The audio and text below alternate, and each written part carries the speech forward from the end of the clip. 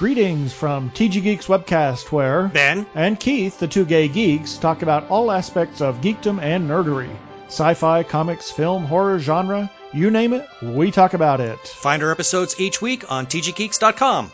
Visit our Facebook page, TG Geeks Webcast. On Google Plus and YouTube, look for us as Two Gay Geeks. You can tweet at TG Geeks and at the Two Gay Geeks. Or call our feedback line at 469-TG-GEEKS. That is 469-844-3357. Happy listening. Peace. Cheers. I'm Void. And I'm Beej. And together, we're the Geek to Geek podcast. Well, we make it.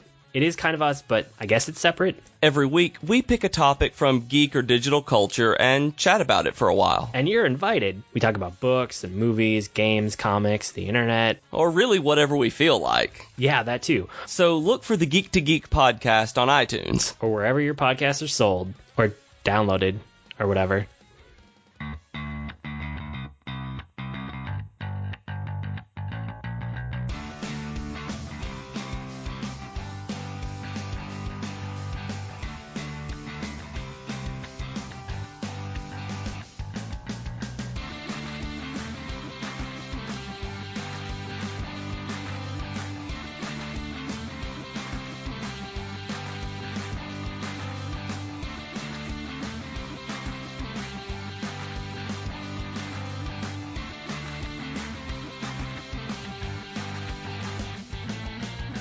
Hello, my name is Joe Hogan. Many of you know me as Epic Grays in various video games and social media. Welcome to episode 75 of Geektitude, a geek culture podcast that celebrates the inner geek in all of us. Today, I'm very excited to be joined by the host of Solo Q&A and co-host of Into the Nexus, Kyle Fergusson. How you doing today, Kyle? Doing well. Thanks for having me. Absolutely.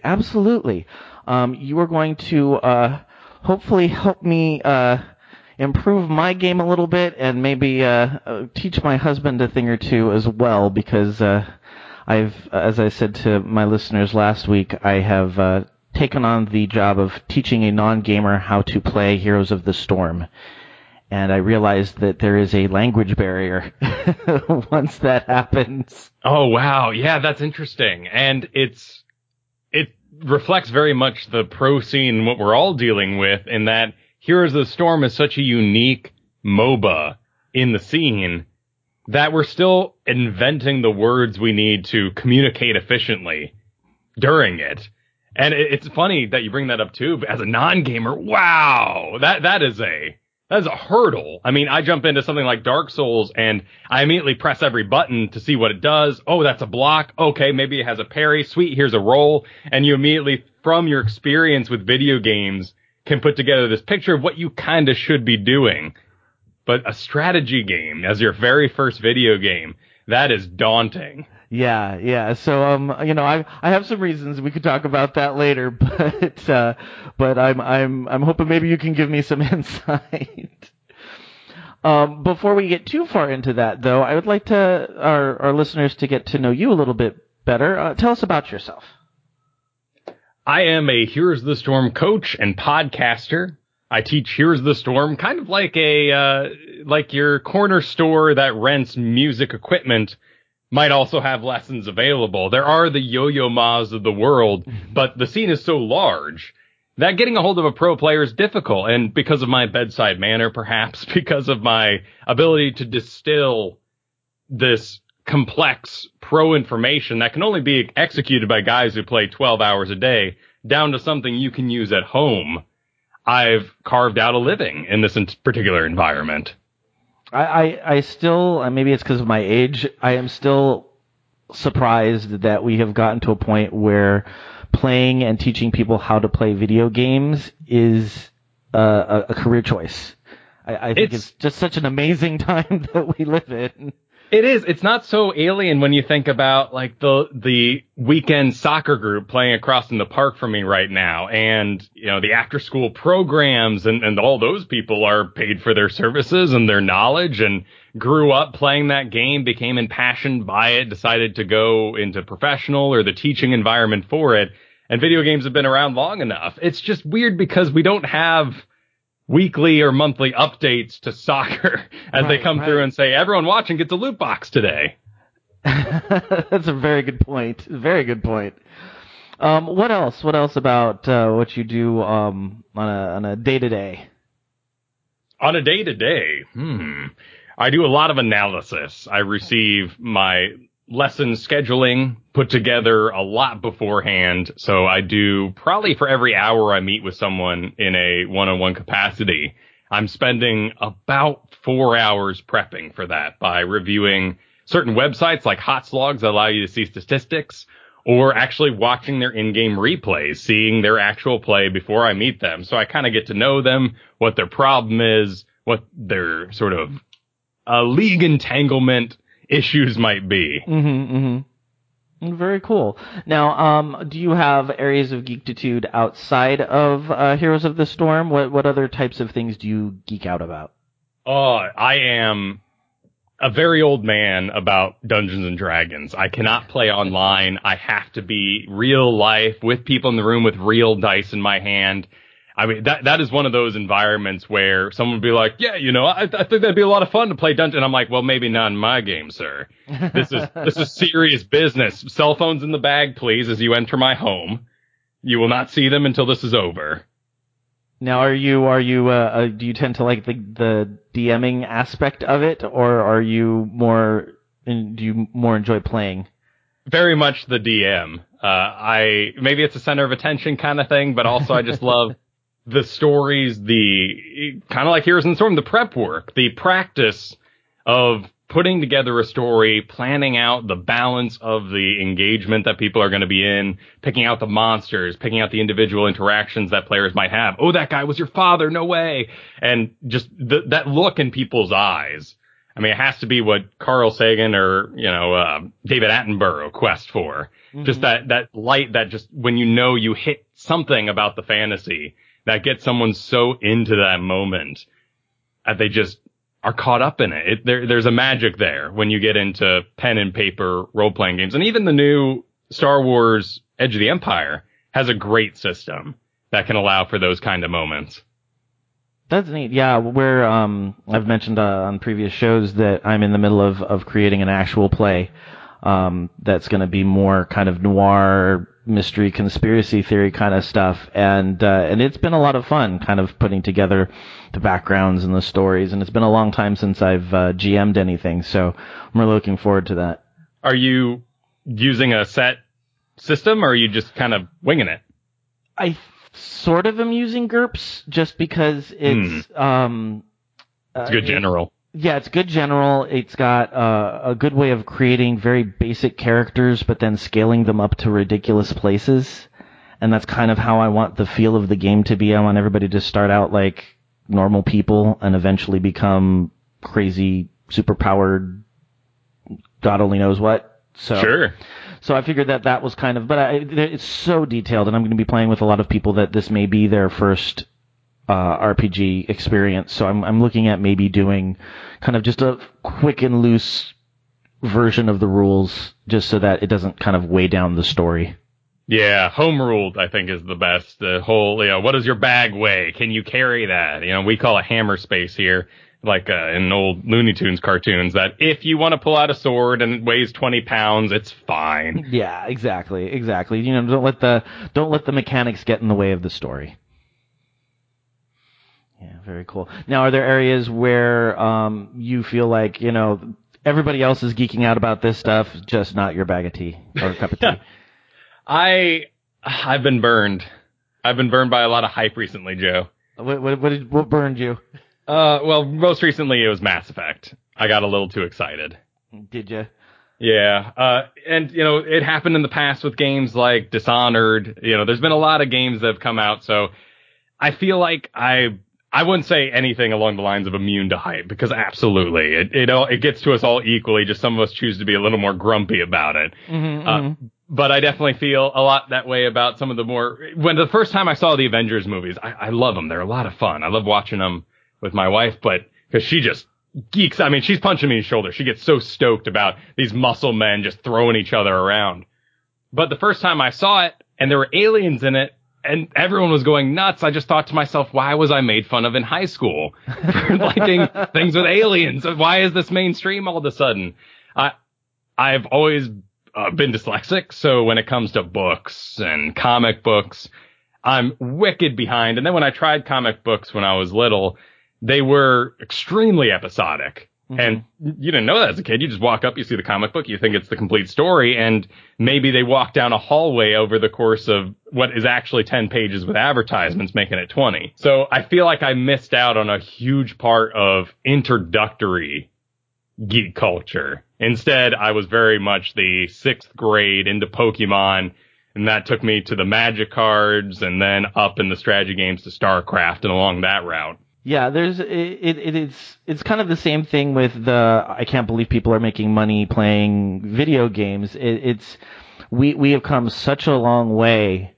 I'm a high school teacher, and I have students that know I game and think it's amazing and it's exciting, and hey, what's your gamer tags?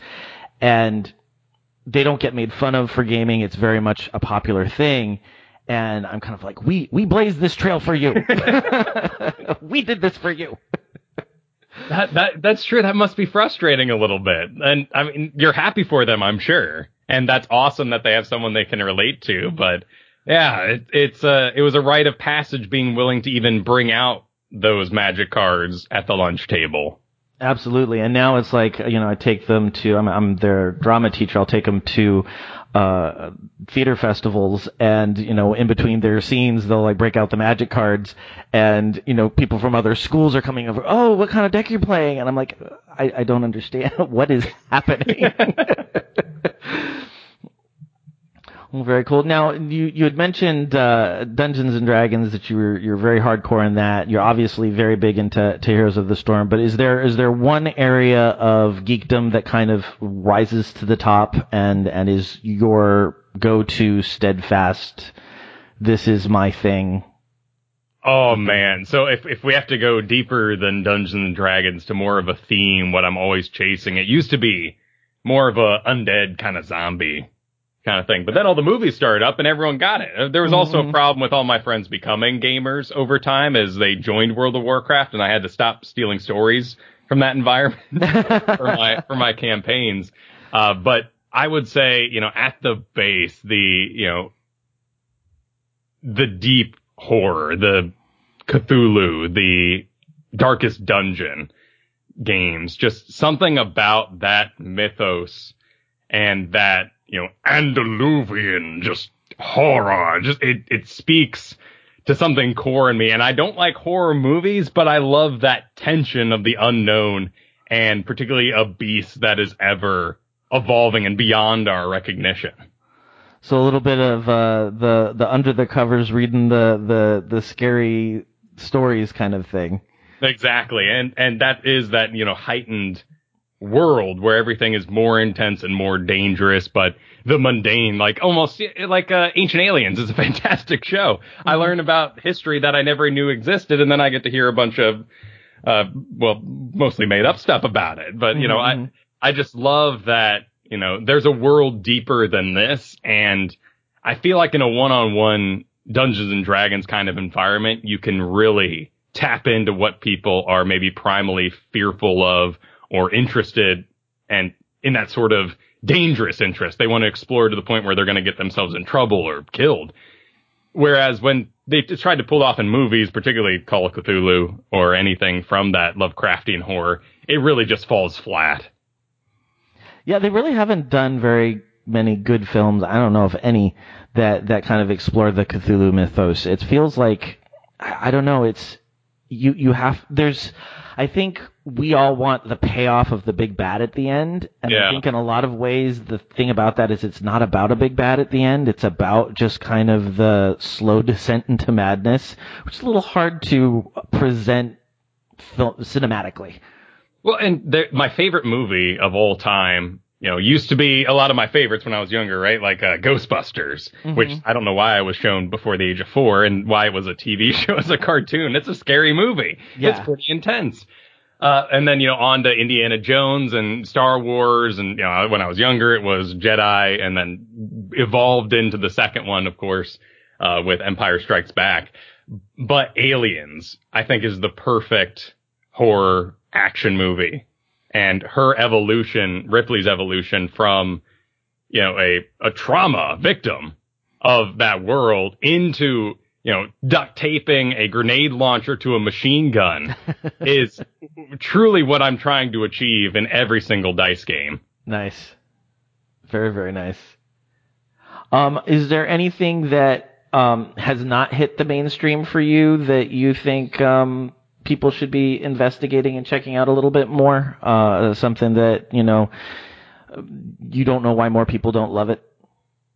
That's a tough one, because I found through esports, the act of watching other people play a video game professionally in a crowd, no less, is such an amazing experience. And, people can poo-poo soccer or any sort of sport, but then you go with those fans to their arena in a live setting, and you can get caught up in it. Mm-hmm.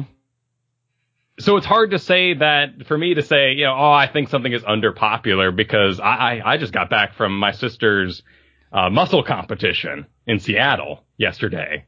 And there was a whole fan base just based around people flexing on stage. And how insane is that? Yeah. But I just can't think of anything as too insane anymore to have a fan base, just because I've been in that crowd of esports. And I've been able to turn around to the guy behind me that I don't know and go, "Did you see that?" And he's like, "Oh my God, yeah, the Zerglings came in and ruined a base. It was amazing." And so nothing seems too far anymore for someone to be interested in. It's true. On that note, I don't have tickets this year, but I went to BlizzCon for the first time last year. And I was enjoying Heroes in the Storm, but I kind of told friends afterwards, I was like, I get sports now. Something that I never really understood about it. I'd go to games when I was in college, I'd go support the high school team when I was in high school, but, I wasn't really into it. And then it's all of a sudden, well, it's something you can do. It's something you play. It's something that you're familiar with the nuances of. And then you see people who are just really good at doing it. It makes a big difference, and it makes you excited about what these people are doing. And I've had to really resist the urge, because I was always that one like, yay, sports ball, and kind of me too. Downplaying other people's sports geekdom. But that's what it is. It's something that they enjoy and geek out about. And so I'm like, I've gotta not be a geek elitist and pull myself back and go, no, sports ball is people geeking out about something they love. Well, and I went to college at Florida State, big sports college, and I was there for theater, and they're one of the top 5 theater schools in the U.S. at the time, but still, it was very easy for us to be like, we've got this rundown theater, they're refurbishing the stadium, sports ball, let's pass the ball. But at the same time, people are probably watching Heroes of the Storm and going, get on the pad, laser shot, what did that mean? Well, why are there axes over Zul'Jin's head? Who cares? It's such a world of information. I'm very interested in the future, not only if, esports can take over high school sports for safety for one, but, something like Heroes of the Storm, I think, teaches excellent teamwork, because there are no carries. There's a quarterback of sort, but he needs everybody else working with him. It's very much a team sport outside of what most video games have been so far. But, also for that evolution down the road, possibly. Yeah, there's been because I coach our high schools. Well, coach is a loose term. I am the teacher that signs his name on the club for esports, and they're very much into League of Legends. And because I don't have a lot of experience with that game, when I bring up Heroes of the Storm, they kind of there is you can tell that a lot of them don't play Heroes of the Storm because they can't be the one guy that shines like they can in League. And it's tempting. And it's unless you're on a team, when you join those sort of League or Dota games, it's a gamble, and it's intoxicating. It's a lot like Hearthstone and late game decks, where, you'll probably lose 9 out of 10 games, but that one game you get to summon Cthulhu, where it destroys their face instantly, and it's turn 1 billion. That's what they're all striving for. Right. So I think that's a very interesting thing. I would like them to get into stuff that's more like Heroes of the Storm, because it is a little bit more cooperative, and you do need all the people kind of on the same page and working together. And my particular school really focuses on project-based learning, and we put them in groups every semester, and they have to work with those people whether they like them or not. And so it's I feel like it's teaching the skills that we're trying to teach in the regular classroom. So I'd be very interested to hear if you end up succeeding in that rollover. Right now we have the Try Hard for Good competition going on, or I guess a charity event for Heroes of the Storm, where League of Legends players with millions and millions of followers have, for 2 weeks, joined up to play Heroes of the Storm in front of their audience. And it's been very interesting to watch that transformation from what is this? Oh, the tribalism, the anger that immediately comes when things are different and not understood, to I can kind of see how someone would be into this. It's not the game for me. And now, after, even 7 days so far, you're starting to see an even bigger switch over.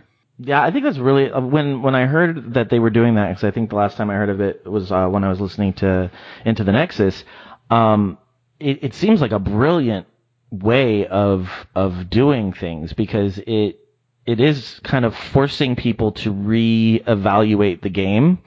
And I think it's a brilliant marketing move on Blizzard's end, because it's everybody knows that League is kind of the MOBA right now, and to try and highlight your own game in this way, I thought it was a brilliant move. It's devilish, but I love it. Yeah. So what are you doing with? We've mentioned it a couple times now. You've got Into the Nexus, and you've got solo Q&A. Tell us a little bit about those and then what's going on in them. Yeah, Into the Nexus is my main show every Thursday night, 5 p.m., live over at twitch.tv/AMoveTV, a podcast, so there to digest. And certainly, when I enjoy podcasts, it's on the move. I don't watch them at home because I'm saving them for some commute or something like that. Mm-hmm. That show is kind of what everything works towards over the course of the week. With Garrett, he is an awesome host and brings that sort of casual energy that is needed in order to help someone like me who lives in this environment actually kind of translate that information. I've gone a little too deep at times. And you have to sort of be brought back into the same world, a world without all that knowledge in order to break it down. Well, you guys do a very good job of it, because I am by no means a pro player. I am definitely a casual player, and I very much enjoy kind of both sides of it. And one of the things I enjoy the most about your guys' show and your approach specifically is you very much do what we kind of like to promote on this show, which is try and keep the community kind. Even if it's with, I forget how Garrett puts it, but you're kind of social engineering the people around you. Yeah. Because it's true. I know as soon as somebody starts bad mouthing each other in a game, I play mostly quick match. As soon as they start bad mouthing each other, it's like, this is it, we're done. Yeah, and particularly in lower leagues where there's not the knowledge base to combat that aggression or that depression some of these people are feeling, it's going to snowball. Mm-hmm.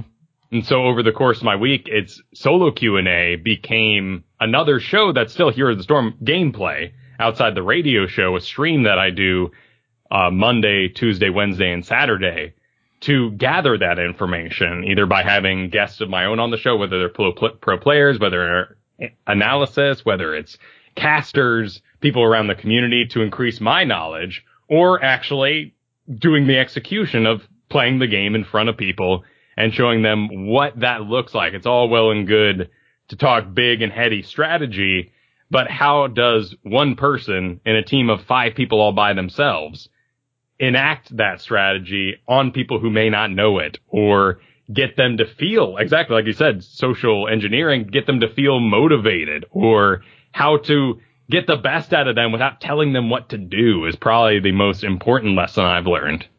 Yeah, and it's hard. I mean, I have gotten to starting every game, good luck and have fun, just to set that tone of people talking and getting people to communicate. And as soon as somebody starts kind of ripping on each other, keep it positive, guys, and but that can only go so far. Yeah.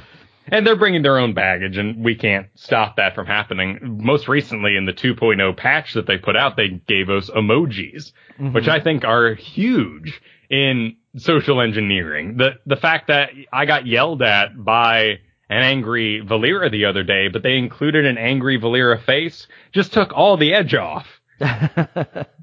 And it's even more interesting because we're all part of this sort of community of the internet on top of our own communities. And I think that's very much sort of enhanced by Reddit, as it brings so many communities into a central place. And then we all sort of absorb other communities' languages and speaking styles, that we've all sort of homogenized how we talk in video games. And a lot of it comes off extremely aggressive when it's usually not. 90% of the time, particularly if it's like a Twitch chat, someone can say something that just looks horrible, but actually is a completely casual, innocent question.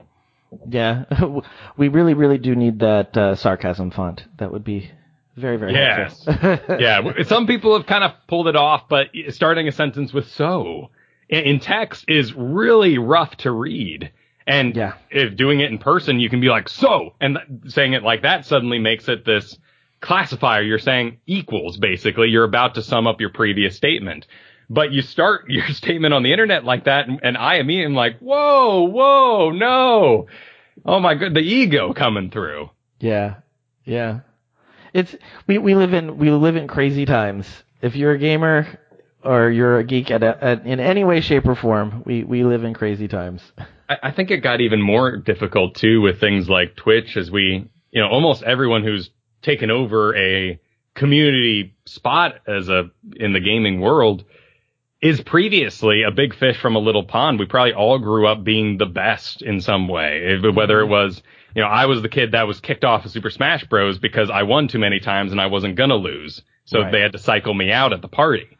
And that was such an achievement and so much of who I was in that world. And then you join the online culture in 2005 or so, and all of a sudden you start to realize as games get connectivity that you're not that good anymore. And I wonder how much of this is a pushback of people trying to find their place as they move from that small pond to the internet ocean.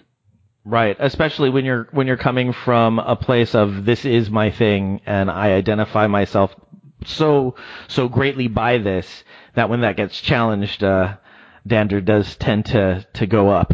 Yeah, and it's an important thing to be able to say. And when you meet other nerds and you're just kind of hanging out, one of the first questions asked is, what's your game? What would you throw down in if we were to, display our skills today? Yeah, when asked to choose your weapon, which one is it?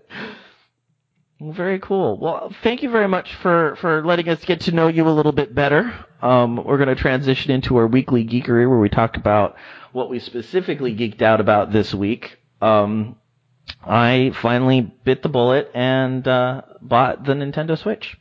Oh, how is it? I'm enjoying it. I haven't had a whole lot of time to kind of get into the nitty-gritty of it. I only have Zelda on there, and I have snipper clips, which I'm hoping to entice my husband over to play some games. So those are the two that I've had, but I love the graphics. I haven't console gamed in a very long time, and so it's a little bit of a learning curve for me, having the dual joysticks, and it's just I've been a PC gamer for a very, very long time, so I'm enjoying the learning curve because I'm just kind of taking it at my own pace. So it's kind of where I'm at as far as the whole Nintendo Switch goes. It's interesting how, particularly my sort of age demographic, turning 30, is really looking to console games right now to get away from the computer. And we all really want to game more, and all, at work, all we dream about is getting home and finally getting to that game. And then you get there and you realize, I can't sit in this computer chair for another darn minute. I'm going to go insane. Right. And for me, I've been doing very much the same thing. I'm completely console free almost at this point, but I had to get myself a Steam controller just so I could get out of this chair onto the couch for my Dark Souls. Yeah, because I mean, it is a little bit almost oppressive after a while, and I remember we just finished a huge remodel at my house and redid kind of the kitchen living area, and so we have this really comfortable couch now, like looking at a TV, and I'm like, I don't have any reason to be in here. I don't have any, unless we're eating dinner or hanging out together. If I want to partake in my hobbies, I've got one place I can do it. And so it is kind of nice that not only do I have a console that I can go and sit there with, but it can, like, I had to stay late to see a presentation at my school this week, and I'm like, well, I'm taking the Switch. That's right, you can do that. Yeah, I got 3 hours to kill. I'm just gonna chill there and play a little bit of Zelda. So yeah, it's I think a good decision for my time in gaming right now. I'm interested to see if they can fix the motion sickness that comes with actual motion controls and headsets. Mm-hmm. But if they can make that transition, is that what we need for esports to make it big? Sure, they're playing football together, they're professionals, they practice, but also they have the physique to go with it. Right. Is that the dividing factor that stops people from looking at, 10 people on a stage and going, oh, they're just a bunch of kids clicking buttons?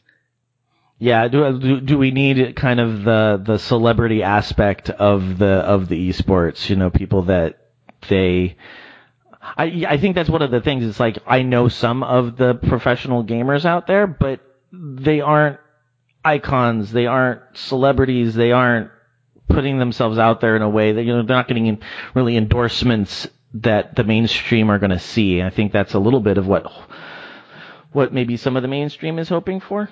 Yeah, and is it, that they don't achieve a level that is fantastical enough to, the average goer? I mean, when you see Thor on screen, he's not only pretending to be Thor and dressed like Thor, he literally has a physique that is unachievable by most. Right. Whether it's from, actual, injury or something going on there, or just time that it takes to put in to get a body like that. I mean, I'm 5 months deep into heavy workouts now, and that has hugely affected my gaming performance and how much energy I might have at the end of the night. Absolutely. And I think a lot of it for the esports in particular is a little bit what we were saying earlier, is like, when you and I were in PE in high school, we had to play football. So we know we know the basics of football. We have played it. We may not dive into it as deeply as we do our video games, but we've got a experience with that. Where people like my husband, they don't have a gaming experience. So there isn't necessarily that familiarity to hook them in. Yeah, and you wonder if game and esports games like Rocket League took off because it is understandable. It's one ball, there's a goal, and cars, as wacky as that is, battle it out to get in the goal. Yeah, exactly. It's soccer, but it's with cars, So yeah. The other thing that I've been kind of geeking out about this week is I have a very long commute, so I listen to a lot of podcasts, and I've been listening to a actual play podcast called One Shot. And what I like about this particular podcast is it's not like some of the other shows out there, like the Adventure Zone, which I love, where it's, this long drawn out campaign that goes on and on and on. It's maybe every adventure is 5 episodes, and then the GM switches to a different system and a different game and different group of players, and they try a different storytelling game, or like right now I'm listening to an episode where they're doing Fiasco. There's an episode in there where they play a game called Dread, which is uses a Jenga tower. Played that one. Yeah, as just kind of a way to kind of get the idea of a horror story going, and so it's kind of neat because it's low investment. I can kind of listen to an arc over a couple of car rides. And it's introducing me to all these different games that I wasn't aware of, or at least even if I heard of them, I didn't really know how they worked. So it's kind of fun. And with that, he has a companion podcast that kind of talks about the GMing side of what he does, and he uses the games on the main podcast as examples of how to, deal with a difficult player or make sure that your campaign's hitting all the things it needs to make your players happy. And it's a nice 1-2 punch as far as that kind of stuff goes. This is a multitude of times that this has been suggested now to me, so you finally put me over the edge. I'm going to have to listen to One Shot. It was recommended to me by my buddy Ben, who does a lot of art for Edge of the Empire. So I already knew it was good because he's so invested in that environment. But yeah, I just hadn't heard that one more time that makes you go, all right, here we go. It's tough. I really like that they've been willing to cut their content down to that level. It's near impossible to get into a lot of shows because the inside jokes are rolling so high at that point. Right, and it is narrative, so it's like if you've missed the first, 50 episodes, it's unless you're gonna invest in actually going and catching up, you can't just jump in. Where this one, I was mentioning to a friend of mine, it's like I'm not digging one of these episodes, I don't feel bad about skipping it and going on to the next one. So how about you? What have you been geeking out about? Recently, it has been, as I've sort of mentioned, Dark Souls has been my, as funny as it is to some to hear, relaxing game of the evening. I want to get away from the computer. I don't want real-time strategy. And I'm still recovering from Darkest Dungeon. I love that game so much. And it lasted me such a long time with that grind to get to the end. But it was like finishing a great novel. It left me empty for a solid month, and I've sort of filled that void with Dark Souls as it kind of fulfills that, what's around the corner, ooh, what is that beast, what does it does, a thing for me. That's awesome. And I've been racing my wife to horrible success. She's completely destroying me in this game. She's way better at dodging. I'm very tanky. I want to go in sword and board, survive for as long as I can, gather all the information, but her aggressive play style of roll in the crotch and hit it as many times as possible is extremely successful. Nice. Yeah, I haven't had a lot of experience with Dark Souls, but I've heard a lot of good things about it. But I've also heard that and it's funny because I've heard it's very complicated. So for you to say that you're relaxing, it says a lot. It very much, by playing all these games, by playing games not like it, but well enough. I mean, God of War had a block mechanic that you just had to have up at certain times. Things like Prince of Persia taught you how to roll dodge. And while people like to talk up, and I think it is for that sort of, ooh, you couldn't even handle this game kind of aspect of it, it's not that different from other things you've played. In fact, it's probably clunkier and more basic than the majority of, Force Unleashed, or there was that Dante's game too that came out in that same vein. Other than that, a little bit of Hearthstone here and there, and it's a Heroes of the Storm household. Nice.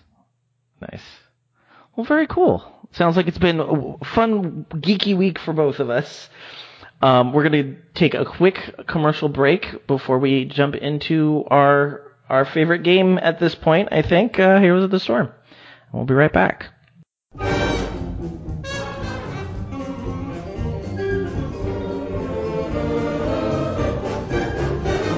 Do you like video games? Do you like music? Do you like video game music? Then join the Washington Metropolitan Gamers Symphony Orchestra on Twitch. Each week, we feature a game the orchestra has performed music from. Our arranger guests will chat about their process, their inspirations, and why game music is so awesome. Check us out every Sunday from 1 p.m. to 3 p.m. at twitch.tv/WMGSO.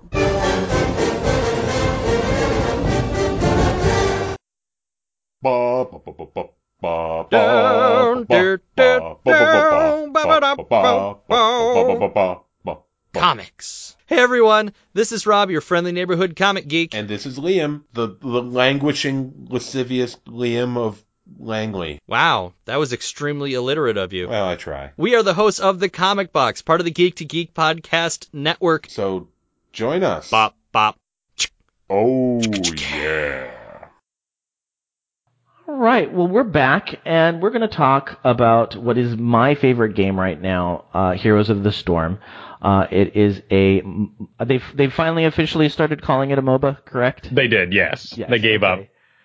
And that's multi online battle arena, yes?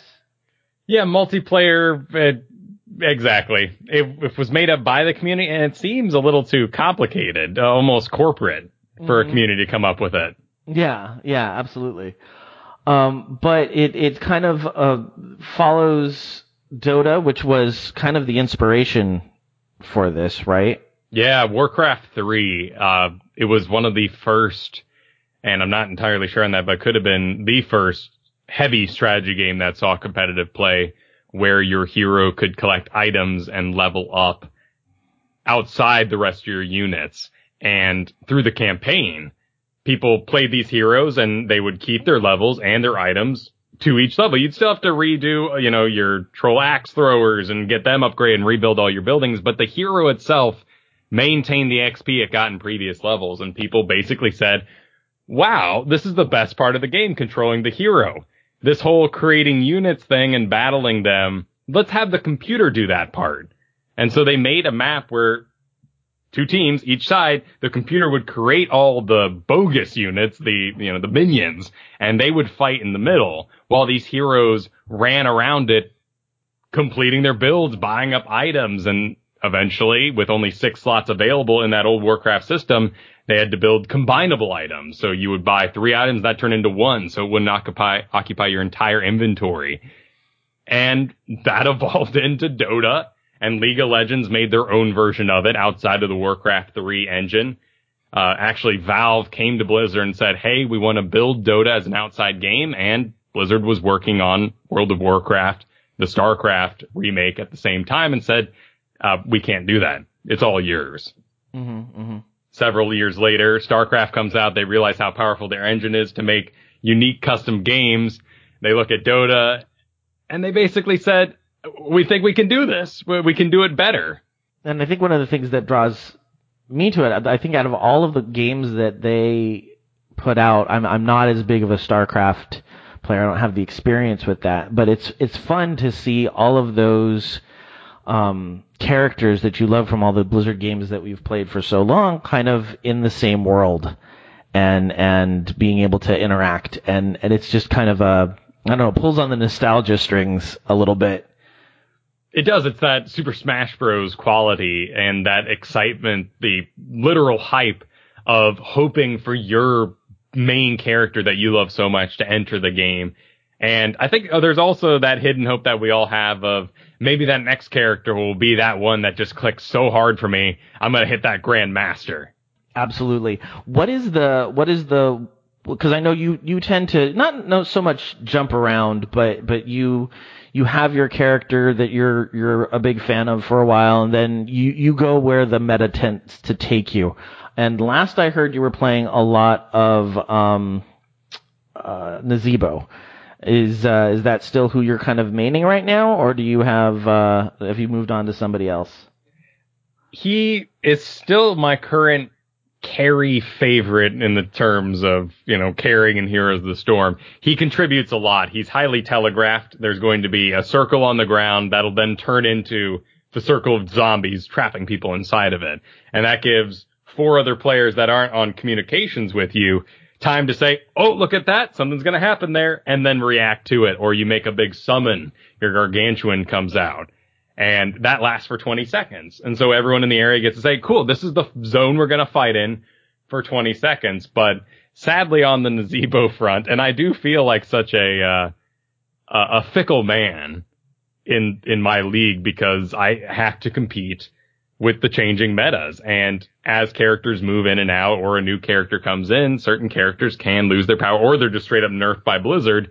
And I have to move on to maintain a win rate despite my love of Tychus or whoever I've been into for a long time. So the meta's changed again. Talked about it a little bit this past week, but with the new map rotation, they have 13 maps in the game. They cut it down to 6 for 2.0. And a good majority of them are 2-lane maps, which means Nazebo won't hit that late game power spike that's so powerful for him. And I got to take other avenues. So who did you end up, or who are you tending to go with? Who seems to be the one you're gravitating to right now? Nubarak is doing really well at the moment, and I'm looking at Lunara possibly. It's like car shopping. You have to make sure that, one, it's going to get you to your work, that it'll do what it needs to do, that there's enough trunk space if you have to actually carry all that home. But you also got to make sure it's not so flashy that your friends will all hate you. Right. So true. Lunara's in that weird place where, she's this deer lady, a dryad. She has low mobility. She tilts some people just by picking her because they don't see her in a lot of successful comps. So right now I'm sticking to more visible classics, like perhaps Kael'thas or Falstad. Well, I had mentioned at the top of the show that one of the things I was hoping to accomplish today was figuring out how to get my non-gamer husband to understand Heroes of the Storm. And my thought as far as why start him with a MOBA is I figured I could Cho'Gall and give him an opportunity to not have to handle all the controls, that I could take some of that burden from him. And unfortunately, I missed the cutoff of the free Cho'Gall. Oh no! By like a week. And so I went in with him, and I was like, okay, well, let's just try it before we go and buy you a character. Let's just try and see what we've got. We got you Raynor. He's probably a good beginner one, and that's when I realized that the language barrier of a MOBA to a non-gamer is huge. It is huge. And press the button, click on the guy. What guy? Okay, the guy with the red, any of the guys with the red bars are, well, I'm dead. Okay, well, let's try this again. Click the button, or press the button, click on the guy. Okay, I'm dead again. And then, finally he gets the click. Okay, but you didn't press the button. So we're starting at like toddler level steps here. And I think next time we sit down and we're going to try this. And to his credit, he was being very patient, because you can tell when you're teaching somebody something that they're getting frustrated. And I'm trying not to be that person that ruins their significant other's first gaming experience. I feel there's a little bit of pressure there. So next time we definitely will go in with Cho'Gall so that I can take at least the movement burden off of him. Heroes is very much one of those games where they got to have the interest there. You have to somehow spark it to get them going. But once they're going, you leave. You don't touch them. You don't talk to them. You don't ask how it went. It's all about them having to explore that, because ultimately, at the end of the day, it's going to be knowing every single hero in the game. And as that ninja man runs towards you, what can he do? What is he capable of? At level 10, suddenly he's capable of new things. In Heroes of the Storm, he's capable of 2 new things. Which one did he take? How does that change the battlefield? Is this character I'm on actually doing their job by doing X? And finding that identification of what a hero does best, so you don't spend the map confused or doing the wrong thing. Or if somebody rages at you, you have to have the knowledge base to defend your ego there and counter that. Otherwise, you're going to be like, oh, I guess they're right. I suck. Oh, man, I'm never playing this game again. Yeah, one of the things I've learned from listening to your shows that I try and implement anytime I'm playing is know what your character is supposed to do. Because every character is built differently. And, when I want to just go into quick match and not think, I always jump on Zool, because I really know how that character works. Yeah, that's a good one. Yeah, I love that. And so, when I'm on playing Zool, I even if I know everybody else is making bad decisions, and I'll jump into the poorly chosen, team fights, because I've also learned from your guys' show that it's better to go with a decision that is poor one than to abandon them when they're all charging ahead. And but I feel like it empowers me to say, okay, my character's supposed to do this.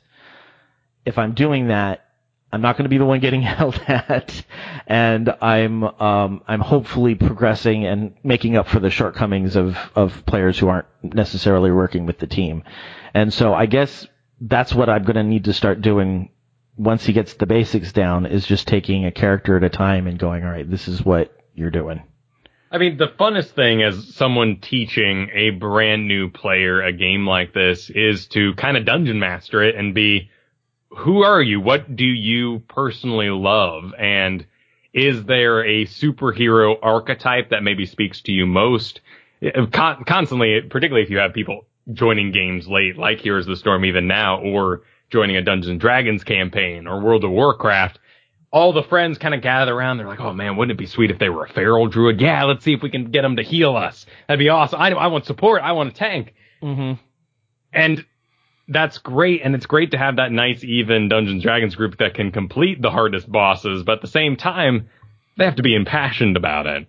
So digging in and seeing what it is that can make them tick is hugely rewarding, and then they're often going to love the game more. Like for me, being a tall guy at 6'4", Skeleton King, the way he moves, the way he walks, the way he swings that giant mace, the fear, the ghost, the skeleton, like everything about it was just me. And I was totally on board when he came out. So is there a hero like that you found for him? No, we've only played the once, and I think he immediately gravitated. Well, he wanted, he liked, he's a big researcher, so he did some research, and he liked Probius and Murky. Oh my! Yes, and mostly because they seemed cute. So, okay. Well, fair enough. Yeah, and they I are. was like, yeah, they are. And so I'm like, I have a little bit of experience with Murky. I have no experience with Probius. I think I've played him once or twice. But I think he was going for kind of the more look. But, having just started him out, not wanting to overwhelm him with choices, I'm like, well, let's see what's available. And I think he picked Thrall. Okay. Which, I don't have as much experience with because he's big into weather, and so he saw lightning, and he's like, all right, well, this is fantastic. Yeah, so that's, I think, where his thought process was going when we brought him back to Raynor, just because I felt like it was one less button for him to have to figure out. He seemed to, then he started focusing on the movement and the figuring how to push and click, and I think we really do need to cho'gall it a little bit before he's ready to kind of strike out on his own. But he's even talked about, I'm going to have to just sit at this when you're not home and just feel like I can play and figure it out. Yeah, make those mistakes, learn on your own. It's a game that very much requires that while being a team game. I found a lot of players, for new players, have really enjoyed Merkers, people who can go take those mercenary camps and feel the impact that they as an individual have on the map there. Yeah, it makes sense because you want to feel like you're contributing somehow. And if you're worried about dying in team fights, or you're not quite sure where to go or what to do, at the very least, if there's a flag on the map, you can go contribute to what your team is doing. And there's also supports, which aren't a bad way to get into the game because you are 100% reactionary now to everything around you. You will get to witness some degree of advanced play. And I do still wish that the game had, now it certainly does with a lot of returning players, have looser matchmaking, but it's really important for players to have that sort of old Warcraft 3 Dota experience of loading up and just getting schooled by some guy, just so you walk away going, damn, I want to be like him. Right. How did that Kerrigan even pull that off? They're amazing. Yeah, the number of times I've played with or played against a character that I haven't used in a while and been like, okay, I'm going to go play Greymane for like a week because that dude was really good. Yeah. As far as getting away from the brand new to all games gamer and back to somebody who is, an experienced gamer, but just starting to get into, MOBAs, and this is kind of their new thing, and they're curious, where does that next step go? So after you sort of advanced out of just finding a character, you've now got some mechanical skill on them you can execute, but you're probably in a range where you're still picking about the same character every game.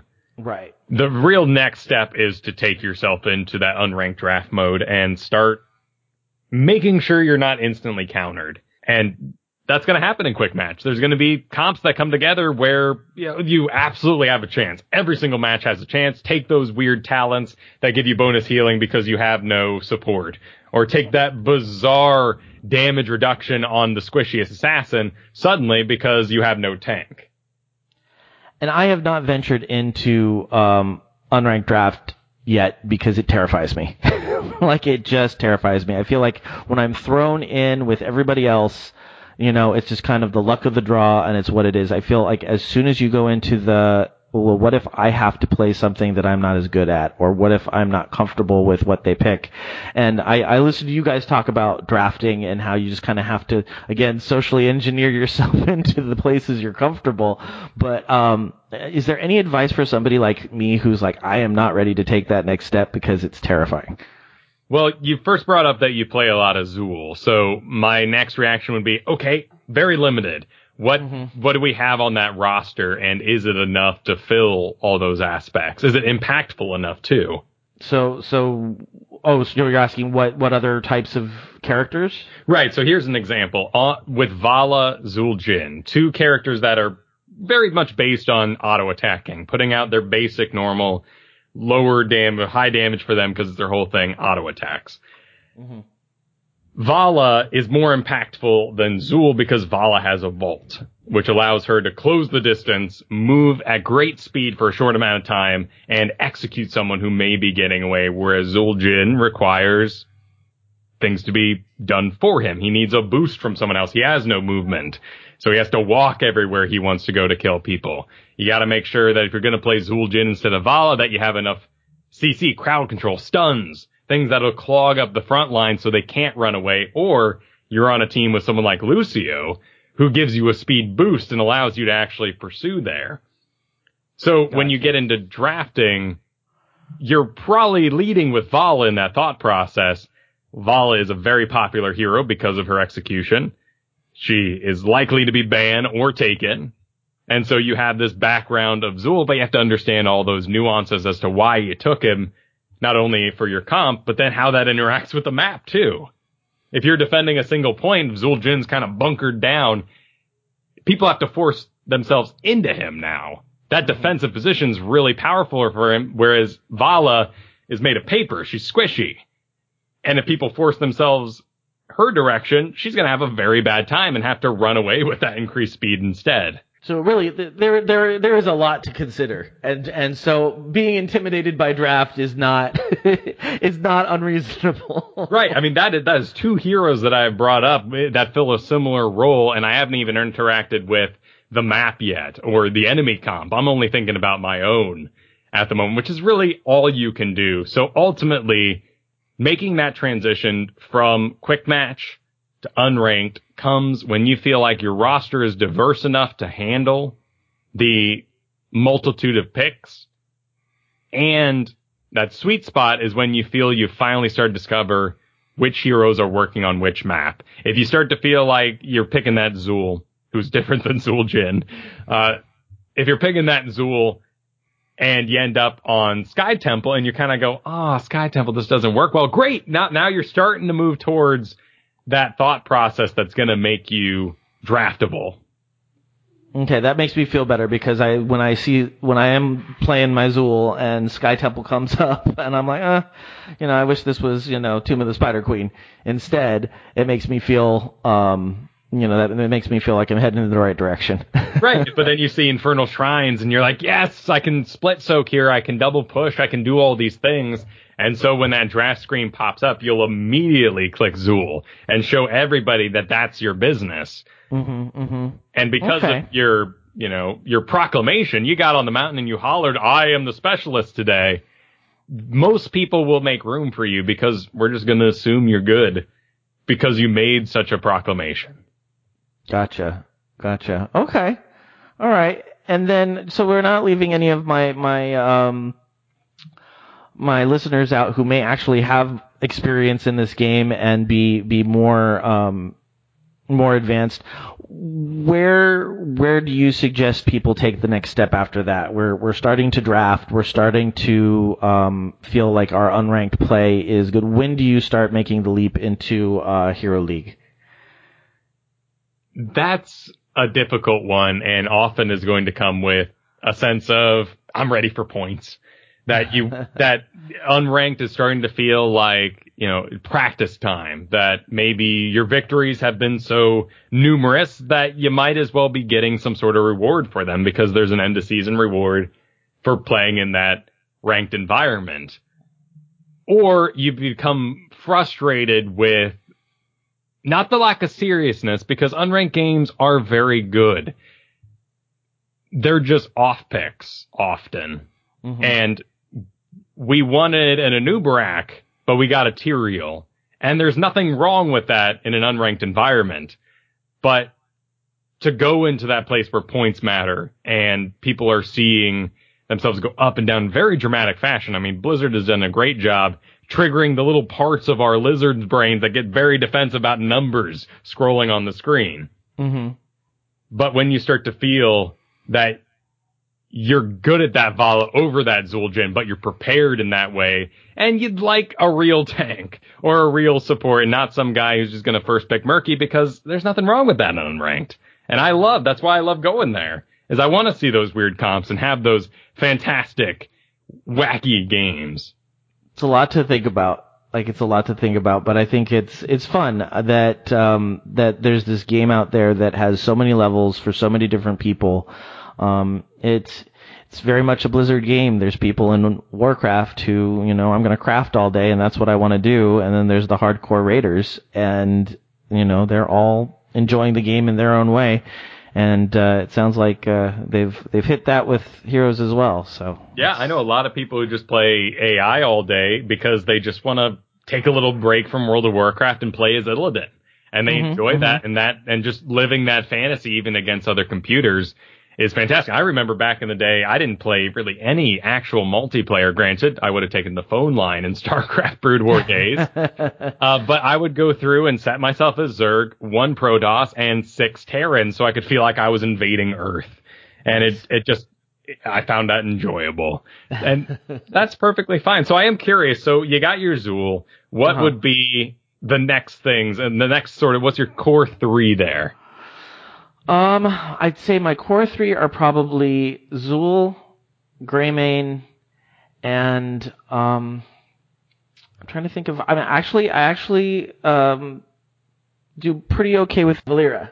Okay, excellent. So that's kind of interesting. You have a really good lane clear presence with your first 2, your Zul and your Greymane. Mm-hmm. So you can very much fulfill that same sort of role. What you're looking at ultimately with Zul is going to be enough lanes to actually clear so you can have skeletons to spawn. So right. So either the lanes are too distant on Sky Temple, or the objective is fought outside of the lane, meaning you're not spawning any skeletons in the first place. So things get a little weird there. That's always a struggle. That's when I hit maps where I'm like I'm going to be doing very little on quick match. Those are frustrating. I still find a way to make them work, but I know I'm not contributing as much as I could.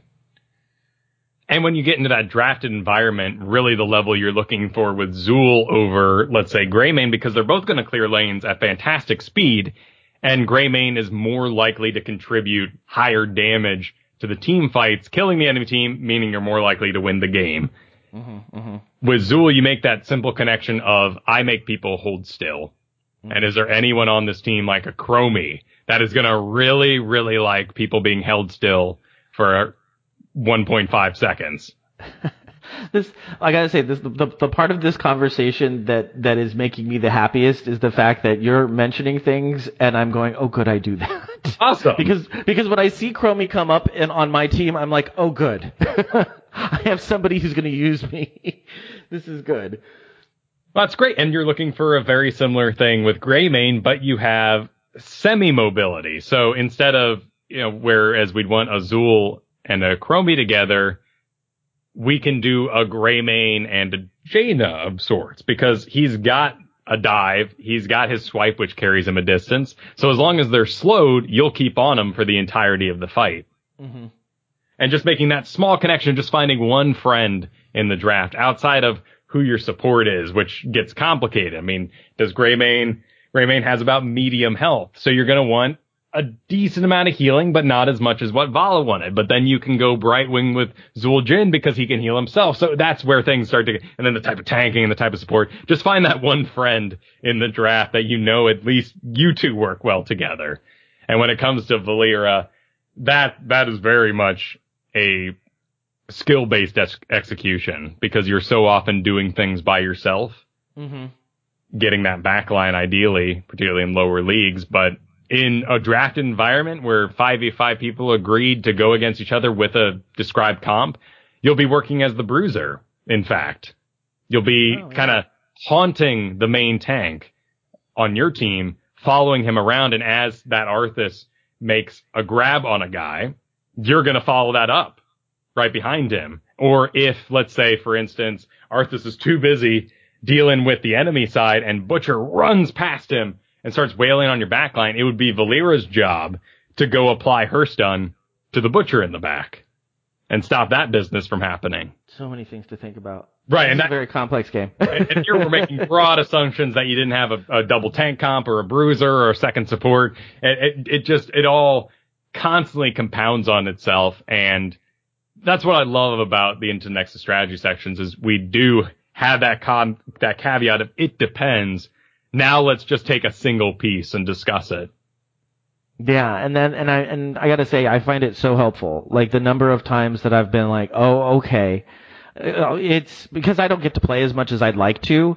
It's getting a little bit of that knowledge without having to learn it through trial and error. And I highly recommend anybody who's interested in learning about Heroes of the Storm and how to play and how to be good at it, to definitely check out Kyle's shows because they are very informative and they break it down in a way that if you have a decent idea of how the game works, I mean, I think even this podcast is going to go over some people's heads because we're talking from two people who play the game. So if you've never played the game, it's going to be a little bit of gobbledygook as far as terminology goes.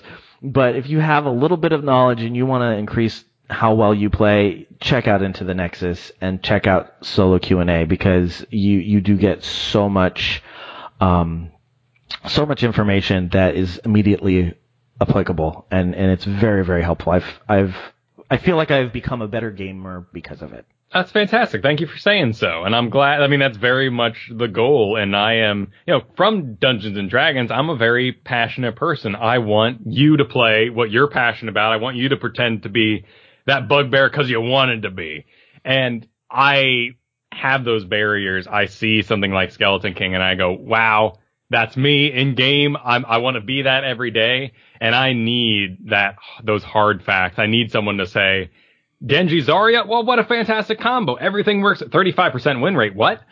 And those stats have to counter my passions. Mm-hmm. And I think as gamers, we all want to live the fantasies, but we also respect the math, particularly if we're old World of Warcraft gamers. Yes. Yeah, you have to know what gems to put in what slots. Otherwise, they're going to ask you why you're in that raid. And it matters. And it's always just amazing how upping your crit by 5% can just completely change your execution because now you're triggering this and that bonus damage and things you thought were lame suddenly become extremely important.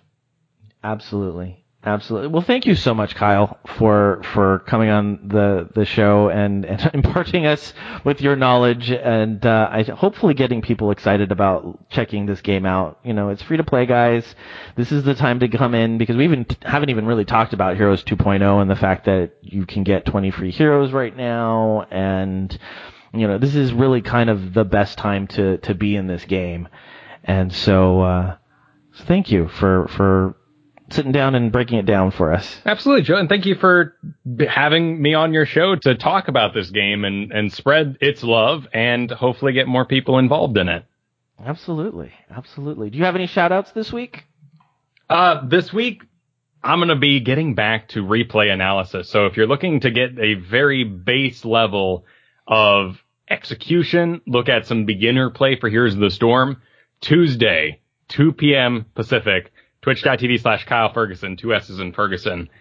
I'm going to be watching a bunch of bronze replays and going over them and what they can do in those moments. Not this heady, like, oh, your draft went bad or you picked the wrong hero. Like, just actually in the moment, what their execution and mechanical play is. So I think that'd be a great starting place for a lot of new players. If you've already spent the time to, find your enjoyment in it in the first place. Yeah. I may set my my husband's browser window in that direction and say, hey, check this out. Because I think one of the draws for me was I will sit on a Saturday morning and watch esports, and who come sit down next to me, and it's kind of nice to be able to talk about what you're watching and have them root alongside you. And so I send them your way. Well, and don't be discouraged for, your friends and loved ones if that isn't their game. I mean, for Kristen, she must have watched, oh my goodness, countless hours of StarCraft with me without really ever getting it or wanting to play. But then Heroes of the Storm comes out and she says, yes, that other game too complicated. This one, let's do it. And she's in 100%. So it's a long process and it takes time and you have to give them that time. Absolutely. Well, very cool. And I'm going to use my shout out on my husband, Matt, this week because he is, very, very kind and very loving to subject himself to this entire process. That is very true. Next week, we're going to be talking to Christopher Cullen, who is part of the creative team behind WhedonCon. So that's coming up in mid-May, and it's all Joss Whedon. So if you're a Joss Whedon fan, that's what we're going to be geeking out about next week. All the music in this episode is by Bensound, is being used under a Creative Commons license. You can find more music by Bensound at bensound.com. Geektitude is a proud member of the Geek to Geek Network. Check out Geek to Geek shows such as Geek to Geek Podcast, Video Game News Now, Geek Fitness, Health Hacks, and The Comic Box. And make sure to join our Reddit community at r/geek2geekcast. You can currently find us at geektitude.com as well as on iTunes, Stitcher, Google Play, and most other podcatchers out there. Please leave us a review and spread the word. If you'd like to contact me, you can send me an email at joehogan@geektitude.com. You can also follow the show on Twitter at Geektitude or me personally at Epic Grays. Kyle, how can we all find you? You can find me on Twitter at Kyle Fergusson. You can find me on Twitch at Kyle Fergusson. YouTube, it's all Kyle Fergusson, but check out Into the Nexus over at amove.tv, along with other great shows like The Angry Chicken and, many other Heroes Forge, certainly, a creative show that's run on the network where people submit and come up with hopeful new heroes for the Nexus. Lots of fun shows on amove. Definitely a lot of fun shows. All right. Well, thanks so much, Kyle, for being with us today. And for all of you listening out there, remember this week, keep it geek.